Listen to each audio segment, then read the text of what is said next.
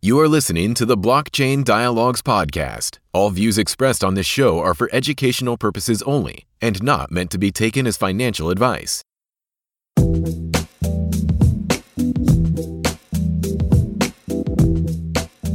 Hello and welcome to another episode of the Blockchain Dialogues podcast with your hosts Krishna and Nikhil.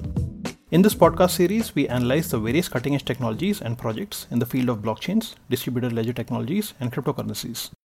In today's episode, we have a very special guest with us to discuss and explore the growing world of decentralized finance, also popularly known as DeFi. We have with us Anton Mozgovoy, who is best known for his work as the ex-CTO of the Humanique project, which is a project focusing primarily on financial inclusion and empowering the unbanked. Working with Humanique, Anton and his team launched the first hybrid blockchain in production.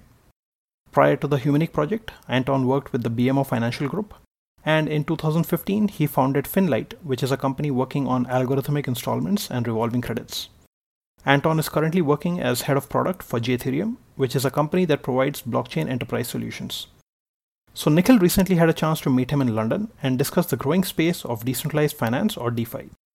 Let's have a listen to the conversation. So hello everyone. Today I'm very excited to actually introduce Anton Mozgovoy. He's one of the big people in the blockchain space, and I met him recently, and I've been very excited to interact with him, and I wanted to have an interview, and we are very honored to have him on our show. So without further ado, Anton, would you like to introduce yourself and give us a little bit of your background, how you got into blockchains and cryptocurrencies, and what you're doing now?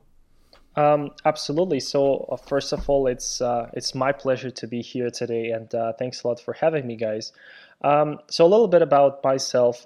So at that time when Ethereum was sort of building up, so back in 2014 and 2015, at that time I lived in Toronto, Canada, and obviously that's just where Vitalik was, in Waterloo. So it's sort of like that our paths didn't really interconnect, but we came from completely different sides. So I was working at the Bank of Montreal at the time, and there was a pilot project to do with the National Bank of Canada, and obviously it was a pilot project on investigating the cryptocurrency world, so nothing really big, but that's how I got dragged into this thing, crypto. And to me, it's already like a four something year path that I'm really enjoying. So I've launched 3 companies. One of the recent company that where I'm a founding member of, and where I served as a CTO, is called Humanique. And what Humanique is, it's pretty much it's a disruptor in the space which is now called for social good, and specifically blockchain for social good. So we created the financial marketplace for emerging markets, and it grew pretty fast. So we've got 500,000 users in in less than a year. We were selected as a top pick in blockchain by TechCrunch. It was back in 2018. We're also the first ones to release the hybrid blockchain in production. So right now I'm a part of the company called Ethereum as a head of product there. And Ethereum is actually focusing on a bit different thing, but it's magically somehow still interconnected in this, global unified term DeFi. So Ethereum is utilizing and providing tools for an easier access to Ethereum blockchain. And how? Well, we created a product that allows you to interact with smart contracts on Ethereum, not on Solidity, but in Java. Which provides us a far easier access to basically the code. Oh, that's awesome. So, it seems that you have a wide variety of experience from being a startup founder and getting entrepreneurship and the deep technical expertise into, modifying Ethereum and bringing it into the enterprise space, so to speak, with by the use of Java and things like that. But today I actually wanted to kind of tap into your expertise in the decentralized finance space. This has been one of the things that have been big buzzwords nowadays. We want to know. So today in this episode, we'd like to explore with you what is DeFi, and why is everybody talking about it, and what is the type of problem that it is trying to solve. So, Anton, could you just give us, your understanding of what is DeFi, what is the problem, and what is the solution that DeFi provides? Right. Which is quite interesting, because the term DeFi itself, it wasn't really there like 4 or 5 years ago.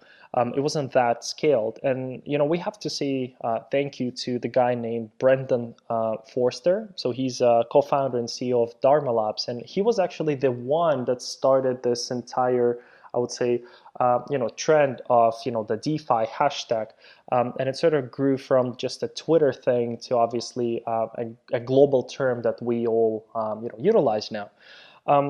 Right, and it's quite fascinating how, again, like all of these little things, they come into like one big blob. Absolutely. So DeFi, well, very easily, DeFi is essentially just conventional financial tools built on a blockchain, and in most of the cases, I would say 9 out of 10 cases, it's Ethereum. Why? Because Ethereum is the biggest programmable blockchain out there. So now that we understand that it's just conventional financial tools built on blockchain, the reason why it's called DeFi or decentralized finance is because those applications, they're basically tackling two main things. One is censorship resistance, which is getting a big thing, especially as we progress and as we see lots of things happening out there in the industry. But the second thing is more interesting to me. It's basically an improved access to financial services. And once we remove this centralized sort of operational model, that's where DeFi really shines, is the improved access to financial services. Great. Actually, that brings up a very good point. So like you said, the decentralized version of it could potentially solve the problem of the unbanked. But just to play a little bit of a devil's advocate, what is it about the current, banking system? Why can't the Visa and the MasterCards of today solve this problem of banking for the unbanked? And why can't they just simply outcompete or, disrupt the cryptocurrency space? What is it about legacy finance that makes it so difficult for them to solve this last 1 billion, 1.7 billion adults problem? That's a great question, and with that being a very easy question, it's also very complicated. I'm glad you referred to this World Bank statistics. So back in November 2018, World Bank issued a huge report where they stated that it's estimated, obviously, because the figures are extrapolated, but around 1.7 billion adults in the world today don't have access to the banking system, so they don't have bank accounts. And to give you the scale of the problem, now that we have around 7.7 billion people on Earth, that means it's almost like 24% So 1 out of 4 people, adults, we're being even more specific, adults on Earth, doesn't have access to the banking system. But it's even more fascinating that there was a little blob there, in that report that actually said that it's around 1 billion. So out of those 1.7 billion, 1 billion of those people, they actually have mobile phones. And that's how you get connected to this idea of, all right, so the problem is actually, maybe all of these existing companies, they have technical and political capabilities of eliminating this issue, but maybe that's something that they don't want to do. Maybe that's something that they can't do or are not allowed to do. Then you start getting into all of these conspiracy theories. But ultimately, the fact is that the issue does exist. And then if the existing methods, they don't help us solving this issue, then we have to try new methods. And DeFi is ultimately a new method. And that's how the technology naturally progresses. We started with Ethereum, which now serves as a medium for all of these decentralized applications on top of it, right? And as they say, so Ethereum leverages the same principles, right, that create digital trust within Bitcoin, and now it applies them to smart contracts. which are very simply, again, just self-executing pieces of code. So it's the code that a human being wrote down, which now is being executed on the chain, and it executes business logics. And whenever it's a very simple if-then condition. So if some condition is met, then some other logic is being executed. So that's very easy. But smart contracts look a lot like financial contracts in that they escrow funds and transfer them around in response to certain events. So that created a very, very interesting use case that now this system is potentially superior because the encoded business logic, well, first of all, it can be checked and verified by everyone because it's open to public, but it's also that it can really be manipulated by one central party. Right. I think one of the things about this is that the fact that you have the trust in an algorithm or trust in the data. And so one of the big things I often ask when I hear about, even today, that there are international transactions that take several days to happen. And the reason for that essentially is that, there is the financial service industries, they do not trust their counterparties. So they are constantly checking and rechecking and reconciling and making sure that, payments are actually being moved. The money is actually being moved. And now with the models that Bitcoin and Ethereum bring, that's kind of completely gone away. You have this almost transaction like seamless one move of money, and I think that's one of the major reasons why this DeFi ecosystem and the DeFi this thing can actually make it compelling for the unbanked. Because one of the statistics, like you very correctly pointed out about the World Bank, when they actually look deeper into the 1.7 billion adults, and they looked into the reasons why these 1 billion adults are not actually having accounts. A lot of the reasons were because they felt that the charges were too high, right? The bank was taking too much of the money. So the reasons why the bank does that is because of all this friction in their systems. And Ethereum and Bitcoin are simply much, much more smooth. Absolutely. There's a, and one of the great examples probably, so back in September this year, so a couple of months ago, those some guy or company or group of people, so we don't know, but they made a transaction which was worth at the time of a bit more than $1 billion in Bitcoins. So that was the equivalent price. And you know how much it cost them to actually make that transaction? Well, it was around $500 or $600. Can't really remember exactly now. But what's fascinating? That's just like a rounding error, right? It's less than 0.01%. Exactly. So, and it could be even cheaper. It just seemed that they wanted to make sure that the transaction would make it to the nearest block. So it was just a matter of precaution. It could be even much even cheaper than that. Absolutely.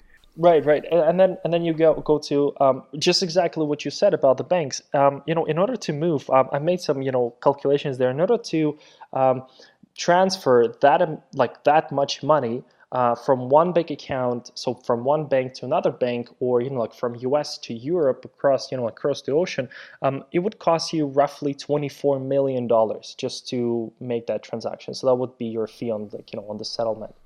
Wow. So, $500 or $24 million, well... yeah, it's pretty much a no-brainer. yeah, absolutely. Right. So let's now, since we've established, why DeFi makes sense and what is the type of problem it is solving, let's go a little bit into, in a little bit more depth and look at some of the categories that, DeFi dApps have come up with.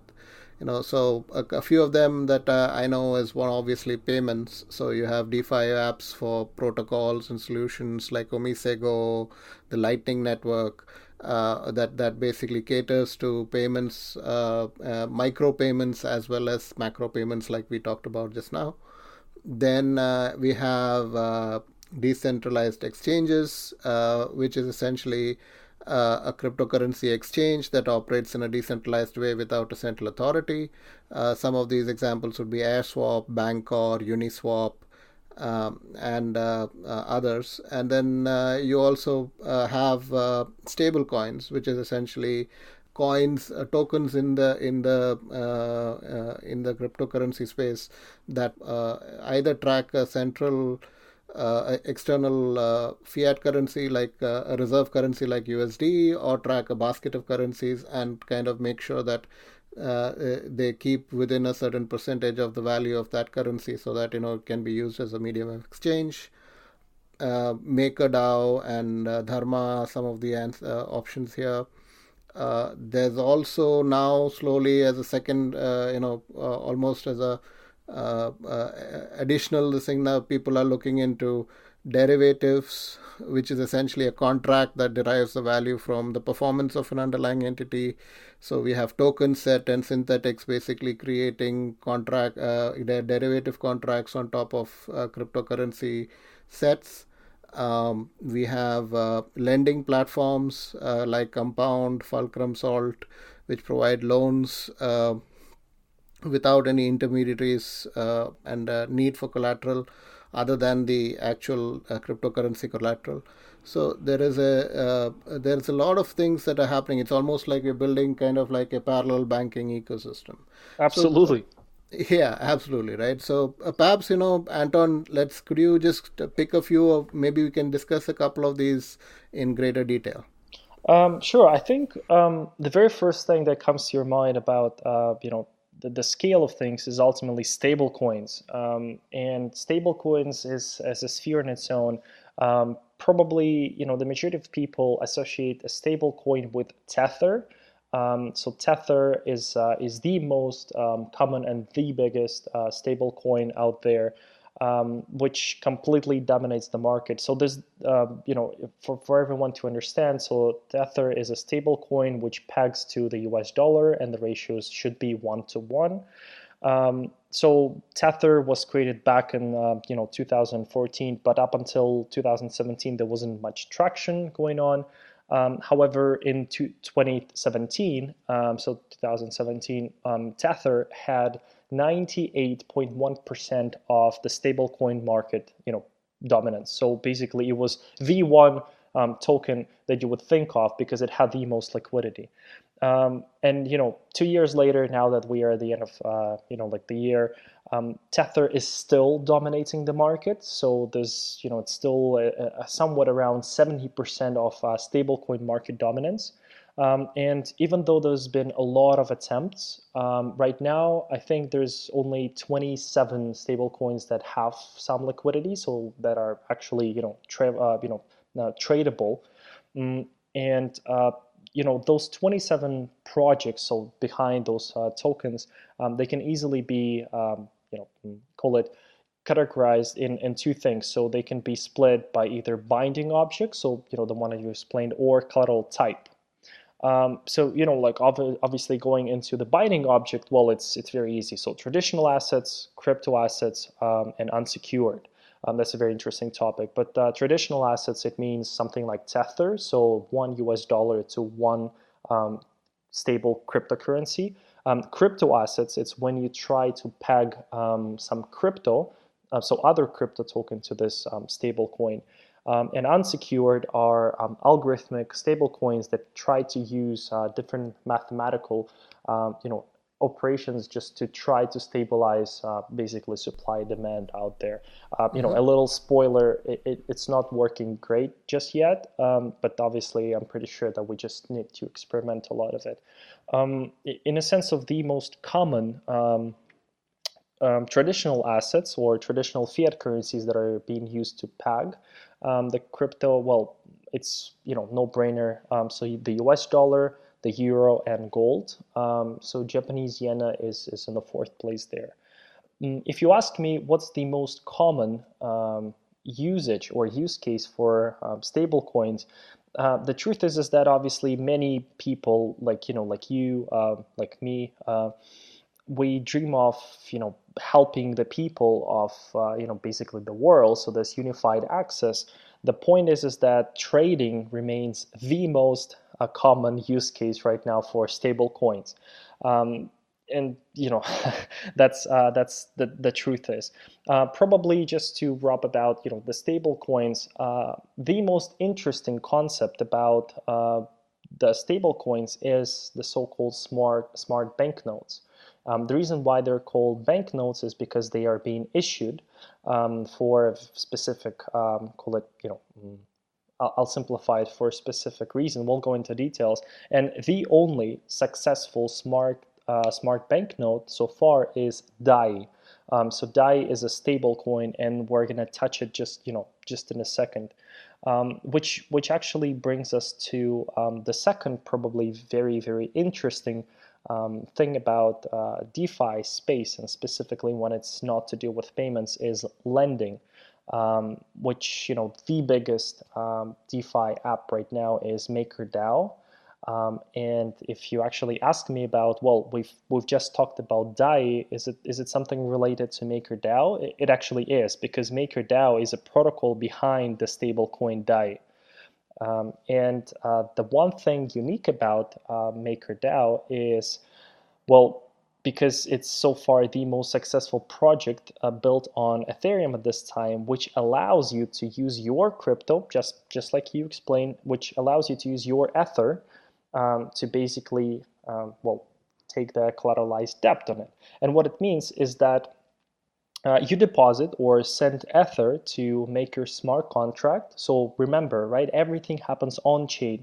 There's no centralized party, there's no office or back office or some agent that does this action for you. It's just a pure smart contract on the Ethereum it's an chain. algorithm that is doing everything. Absolutely. So what happens is, if you deposit Ether to make your smart contract, what happens is that you create a collateralized debt position, so CDP.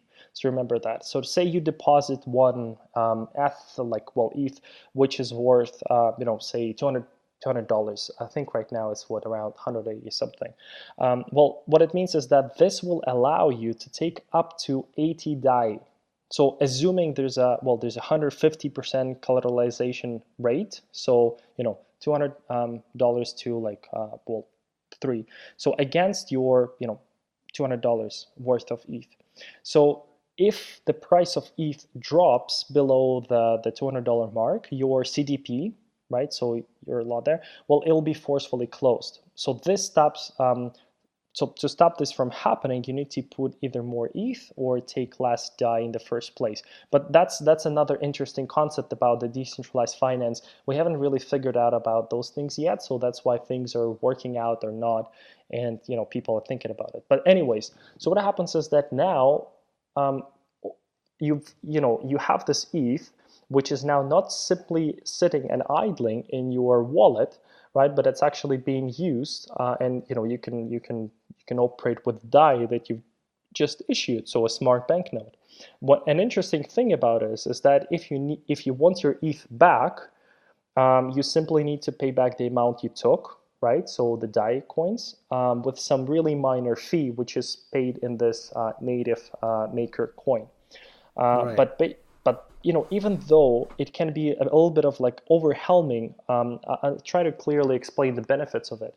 So ETH, it fluctuates in price. So it can go up, it can go down. So we've seen that it would almost reach $2,000, right, in price.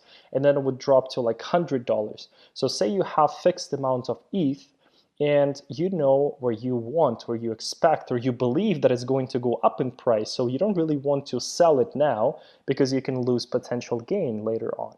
But all of that money now is, again, sitting and idling, as I just explained, in your wallet. So the projects like MakerDAO, they can help you, ultimately, they can help you put that money in work. And that's exactly what's happening. And that's where we are really, shining in providing the access. Because remember at the very beginning, we said that DeFi, it allows you for two things. So one is censorship resistance, and the second thing is more access. And that's the beauty of projects like MakerDAO or Dharma, which is very similar in the concept. It has different features.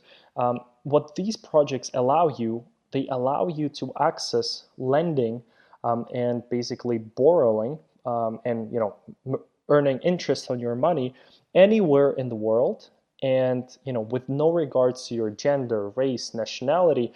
You don't even have to have a bank account. The only thing that you have to have access to internet, and you have to have some crypto. That's it. So the beauty of it is that these projects, they leverage a system of smart contracts on Ethereum blockchain to secure loans, and neither the project itself nor the people behind the project nor somebody else can ever touch your crypto or have the ability to misappropriate or steal your crypto, right? So as you've mentioned at the very beginning, you don't have to trust anyone. You just, if you don't trust, you can validate the math, you can validate the cryptography behind it, you can validate the code, because it's all on chain. Everything is transparent there. Right.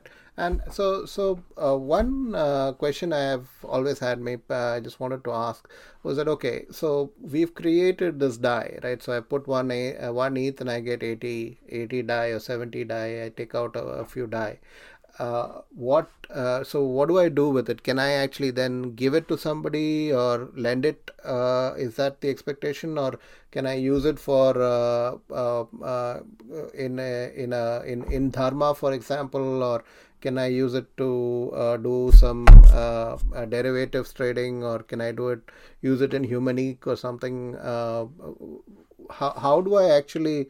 So how does the interest get earned? Mm-hmm.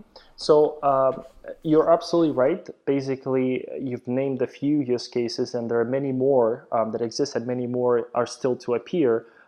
Just as since you own this cryptocurrency, you can basically do whatever you want to do with it. You can spend it to buy some products, right? And then as you earn the money back, you simply convert it back to DAI and then repay your CDP, right?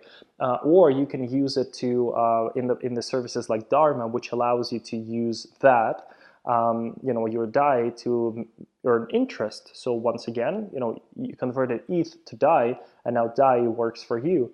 And there's many other things you can use it in, many other projects, and more projects starting to accept DAI because it's a stable currency, or at least it's less volatile than ETH. And that allows you to, again, pay for services, pay for products. It allows you to convert it to fiat and use fiat where the cryptocurrency is still not accepted. Ultimately it's an alternative to cash. It's very it's a very odd thing to say. Obviously, there's far less use cases. So if you ask me, well, can I buy this specific ice cream with my DAI? Well, most likely no, because the merchant would not accept it. But as the ecosystem grows, there's a higher chance that the merchant will accept DAI because they can then use DAI to repay their subcontractors, contractors, and then the entire supply chain can be on DAI.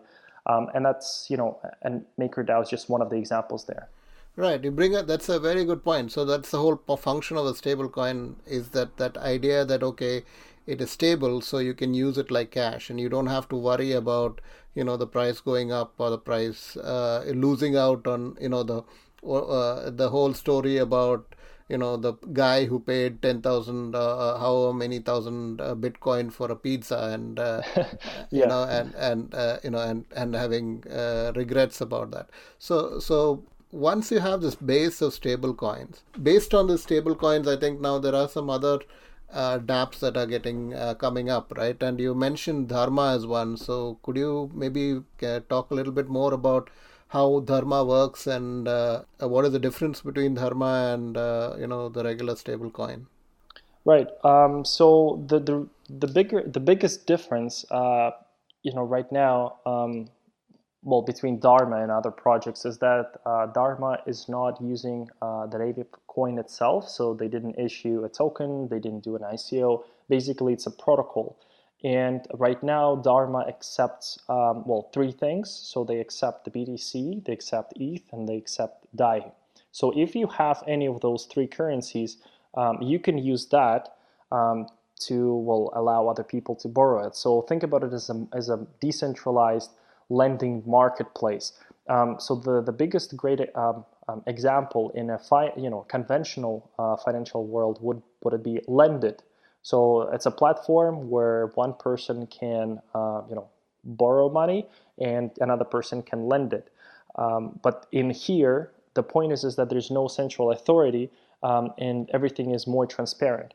So one of the good things is that Dharma, it does not require any specialized wallets or Chrome extensions. You can use that by having any access to any wallet, even Coinbase. And Coinbase, for those of you guys that understand, even though it's the biggest company in crypto, it's the most centralized ones. So the point is that it's extremely easy to use. So again, no fancy buzzwords and no worrying about the underlying tech. Everything is transparent, easy there. So think about it as blockchain adoption, like blockchain adoption. Like, what's the problem? Why is it stuck? Why not so many new people come in the space? And Dharma, it's exactly about that. It's the concepts that you understand about lending and how it should work, or what should happen, what's the expected return, what's the default rate, like, am I actually getting my money back, how much can I make? But they put it on the decentralized platform out there, so that the mathematics is in charge of the money. So don't trust it, just verify it. Right. So since this is like a P2P platform, I guess there needs to be on the one side lenders, and then there needs to be on the other side borrowers, and then so is it automatically finding the appropriate lending price, or is that kind of some kind of auction? Yep. So no, it's very simple. It's still relatively a new project, but yes, in a sense, it's just connecting the two sides there. No advanced features, so no multi-collateral debt. So you cannot mix two currencies. So let's say I have some bitcoins, I have some ETH, and I want to use all of them at once. So you can use either one at a time. Right. So because the person on the other side, they will receive they'll receive that. In order to answer your thing here as well is probably like one of the things, just to wrap up the thing about Dharma, is the possibilities, how much they could extend it to, is almost infinite. So from very simply on expanding on the list of the currencies that they sort of like support, to the features, because the more liquidity there is on the platform, the smaller the loans could be. The terms now could it doesn't have to be fixed, right? It could be a variable term, so that I just need a short-term like loan, or I need a long-term loan, and basically the terms then could greatly vary, and just that, just getting more adoption and more traction there will allow more people to get involved. And, the more people are getting involved, the higher, the better it is for everyone. So here's the thing about the Metcalfe's law is there's a funny derivative of it. The global value of the GDPR is quadratically correlated to the number of economically active people on the network.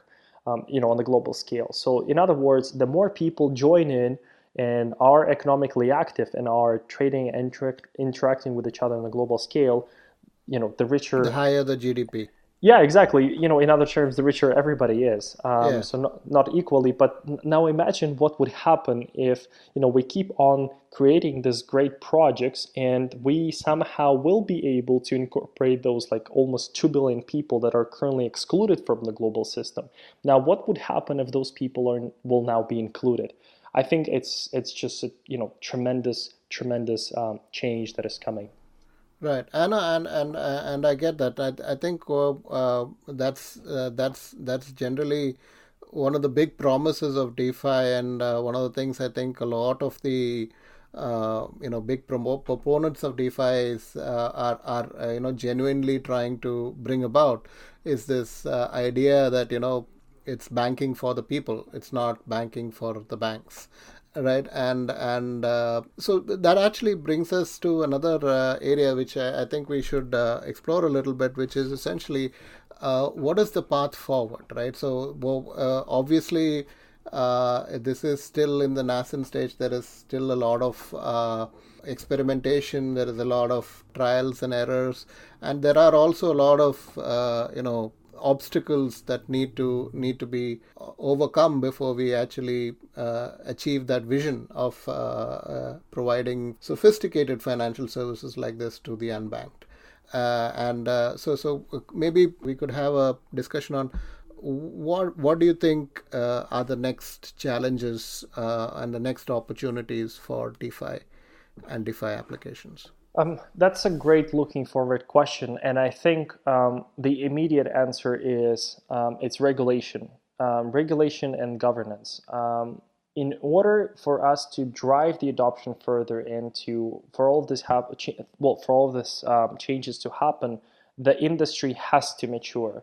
And that involves and that invokes the actions from both sides, which is the industry players and enthusiasts and basically crypto users, and the government. We'll obviously see way more taxation regulatory frameworks. We'll see countries are issuing the sandboxes that allow innovative companies to perform in it. I think regulation is definitely the number one question of 2020. And probably even further, because we're not lacking, the creativity. We've seen, super funny, super creative, and actually super helpful projects. We've seen super stupid projects as well. It's not a lack of technology that everybody's, expecting, say, Ethereum 2.0 to, come up and save the world. It's not really that. It's regulation. Yeah, I think that's a very good point. Because at the end of the day, for all the enthusiasm and optimism, there definitely needs to be some thought put into governance and how do you actually deal with situations where bad actors and malicious use of the protocols and of the technologies come in. Another area I think we should look at, and I think you brought it up very nicely when you talked about Coinbase, is the fact that, as of now, at least in my mind, the user experience of getting into DeFi and participating in the DeFi ecosystem is still, not there yet, in the sense that you need to be, technical geek guys like us who have the patience and the, understanding to kind of spend the time, read everything, install everything, try out the different combinations, and finally, just get in. And so I think that's another area. And I see there is some progress happening over there. Like you pointed out, I think Coinbase is a great example of what can happen if you spend time thinking about how the average user would consume such things. Yep. But especially one of the main areas I think is in the area of wallets, because this DeFi, one of the challenges around it is that now suddenly you're responsible for your own fortune, literally, right? It's a double-edged sword. It gives you the power, but it also gives you the responsibility. So do you have any thoughts about how the industry is thinking about or simplifying it or making it easier for people to manage their crypto? It's a great point, and I think we are on the way somewhere. It's still far, but as you've mentioned, yes. I mean, for an average person, and I would see a great product is a product that is so seamless that you don't even realize that you're already using it. There was a huge revolution when iPhones came in, and then the idea of how simple the phone, smartphone, could be instead of those button incorporated with touch screens out there, dramatically changed the scene. The same thing to do with wallets. Slowly, bit by bit, they're becoming more accessible. I think it's just a matter of the number of iterations that we have. it's definitely becoming more accessible.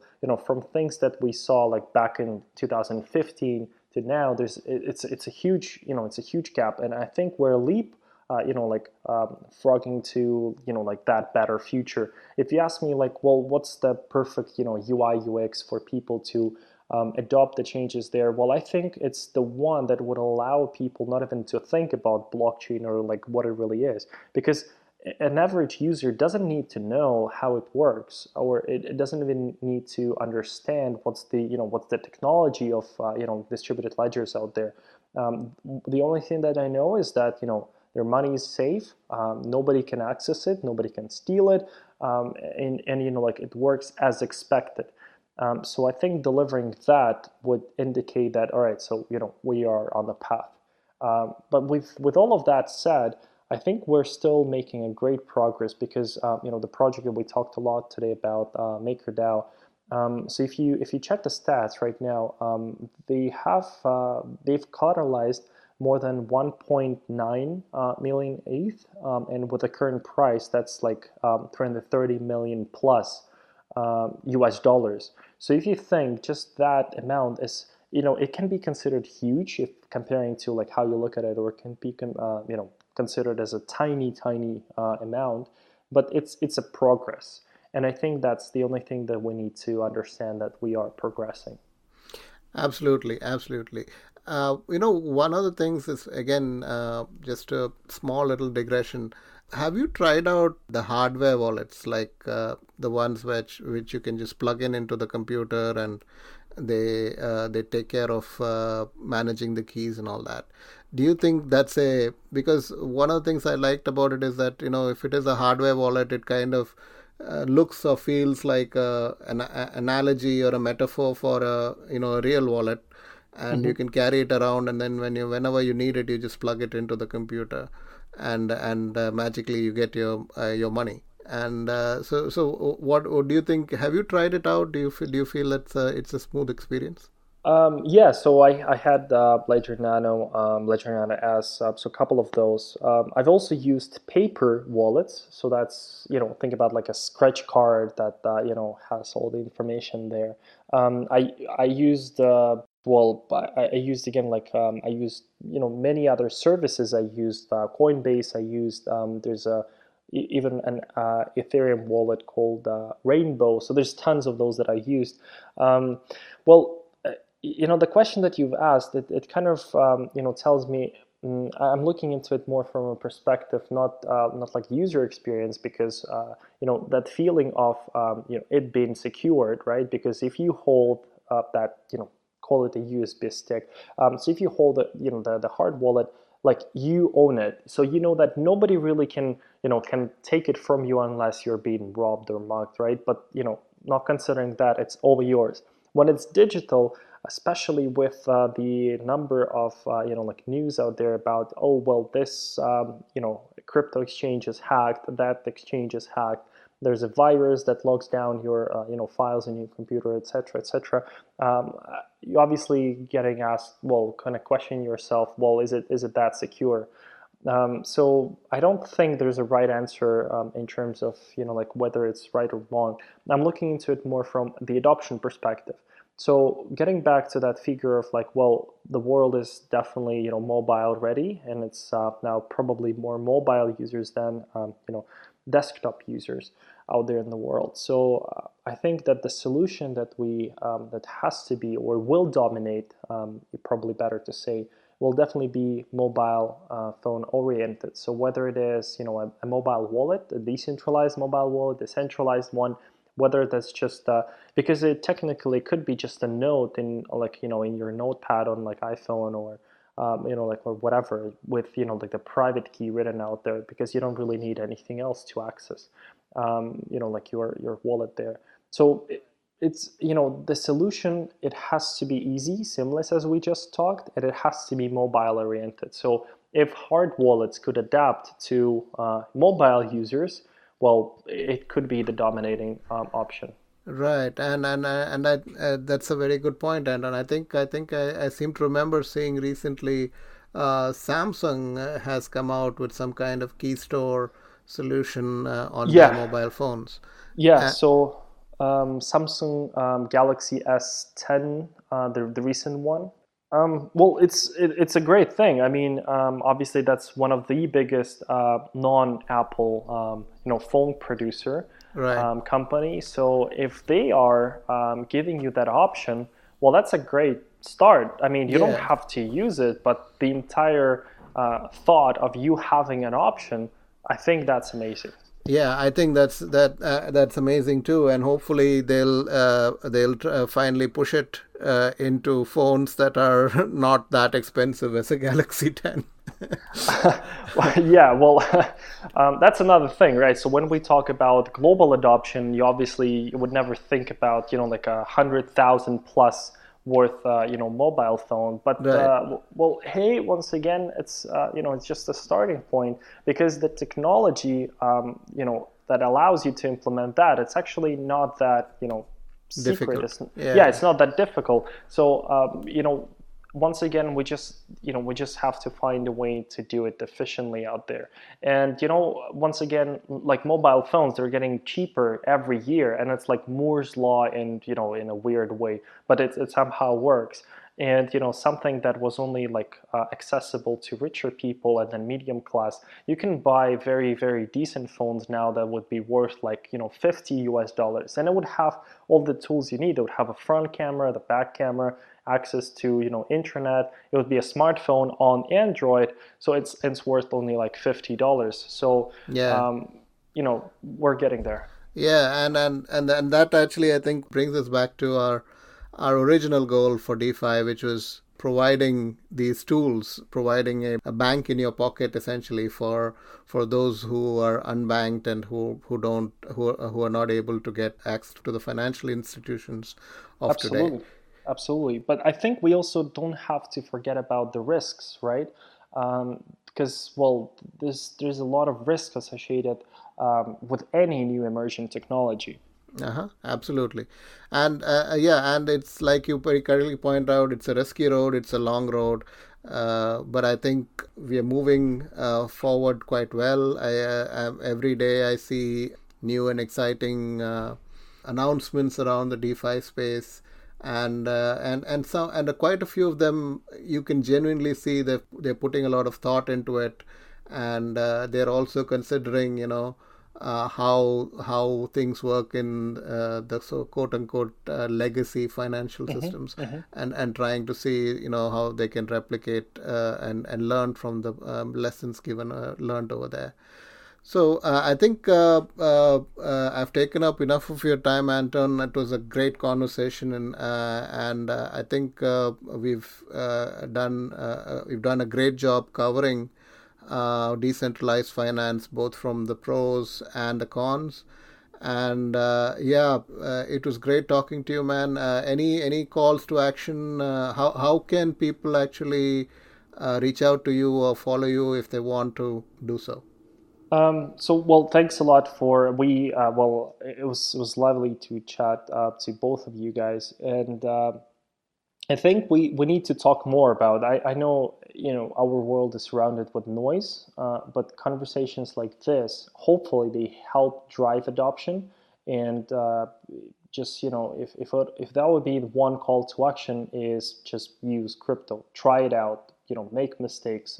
It's not about earning money. It's not about investing only. It's a whole new world, and it feels like a whole new world. So if you want to reach out, you can just simply find more information or contact me through my website. So that's mozgovoy.me. Just Google it up. It will appear in the search, and there we go. Right, there you go, folks. Anton Mozgovoy, MOZGOVOY.me, and Yep. you can get on his calendar. That's how we actually reached out to him. So yeah, he's a very accommodating guy. So yeah, absolutely. Thanks a lot again, Anton. Yep. Thank you, guys. All right, folks, that concludes our podcast. We hope that you found this episode on DeFi useful. You can subscribe to this podcast on iTunes, Google Play, Spotify. Also, you can learn more about us on vcdialogues.com. Thanks again for joining. See you next time.